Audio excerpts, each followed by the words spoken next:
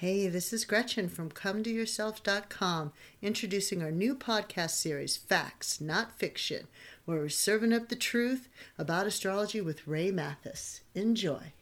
So, why would you recommend somebody have their chart done, have the chart created? Well, I think you can learn a lot about yourself. And in particular, I know my clients like the way when I work with cycles. In other words, the planets continue to move. Our birth does not stop them from moving.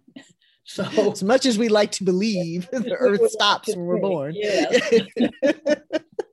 They continue to move around the zodiac. And then as they touch sensitive spots in a person's chart, then whatever that archetype is at the moment comes up on top of the table. And then that comes to the person's attention. You know, suddenly they find out their partner's having an affair, or, their child is doing drugs and ends up in jail. But something will happen, and it's not always that bad, obviously. Yeah. Good things that happen too. You can get a raise. You can.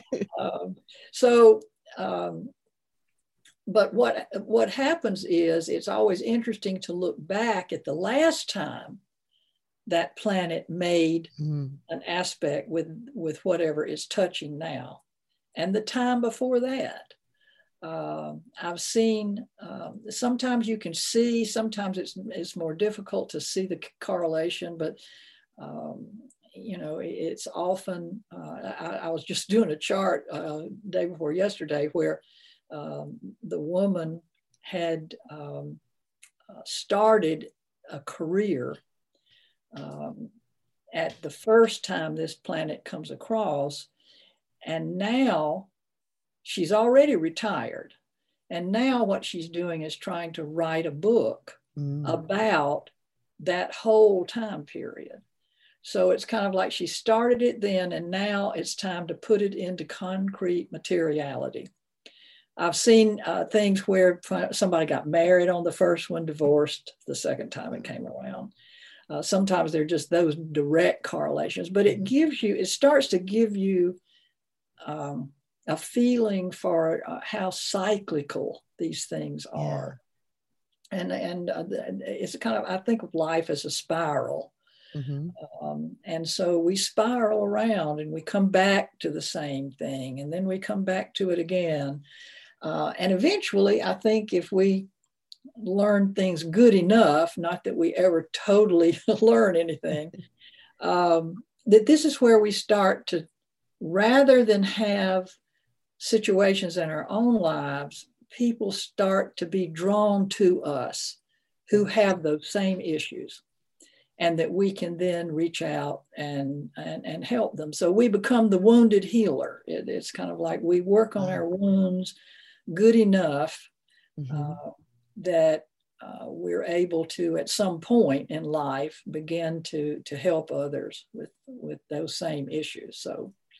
So with having your chart done, it almost seems like it's, and this is a most basic characterization, it's kind of a way to give you like a personal heads up of, some of the periods that are coming in your life where you may either need to fortify yourself or pay particular attention to a particular area of life. It's not necessarily predictive of what's going to happen, but that you should maybe be either prepared to focus or it's going to become the focus, so that, you're not necessarily super surprised or blindsided, by events in life. Yeah, and that's a good way to describe it. I know a lot of times I'll see, some stressful things coming, and I have no idea what it's going to be. I kind of can see the archetypal patterns, and then when it hits, I'll say, oh, okay, this is what it is. It helps me accept whatever comes my way. Now, there are some people who it scares the living daylights out of. Yeah. And it's really hard for them not to be scared. And I think probably they should stay away from astrology, because I do believe there's a thing called self-fulfilling prophecy. Yes. And we don't want to make ourselves sick worrying about something that's going to come 6 months from now.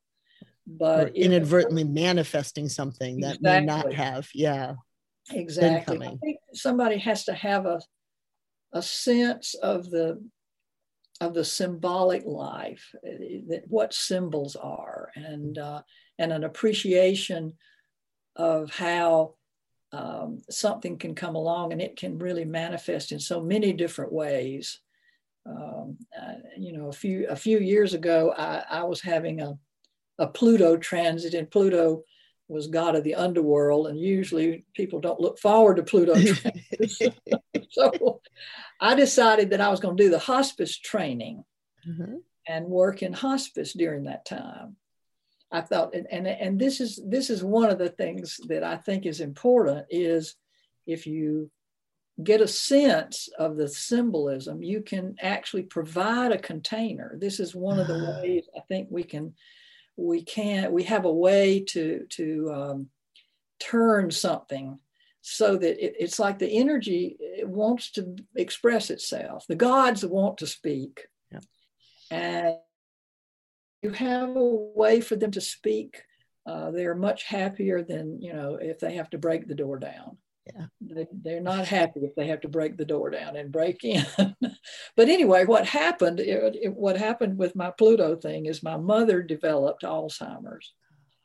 And so I did spend 8 years, but doing hospice work for her rather than doing it, for the whole community. So sometimes you can't always, usually you can't always control, but I think you can mitigate. And it's just that if you think about the idea that you have all these gods and goddesses inside your head and they're screaming at you and they want to say something, you can give them a voice. Keeping a journal during a really difficult time is a good way to give them a voice. And they're much happier if they can say what they want to say. Well, yeah, I mean, basically what you're describing is what I think most people can ascribe to, is just flow. Like we kind of know intuitively that it's more important and healthy and vital to let any energy flow versus stop it, damn it, close it off. And this is just another way to do that, is to, like you said, give it a voice, let it flow. Yeah. I think that's great.